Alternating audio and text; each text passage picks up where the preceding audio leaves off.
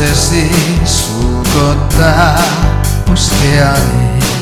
Olet köyttänyt minut, tuoliin kiinni sitonut.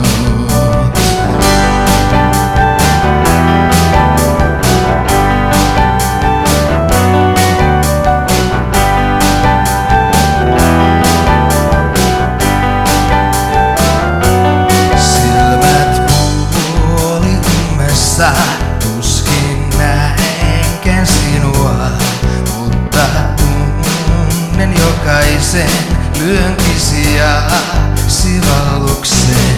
Sinä valjastat minut, laitat suitset suuhuni.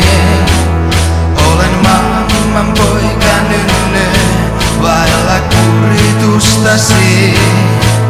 Et suo osakseni vähäkään armoa. En pääse pakenemaan, ehkä en tahdokaan. Kun hiljaa ihotit minut jouluherkuksi, julmasti ja kavalasti toteutit suunnitelmasi. Hyvä uskoisuuteni koituiko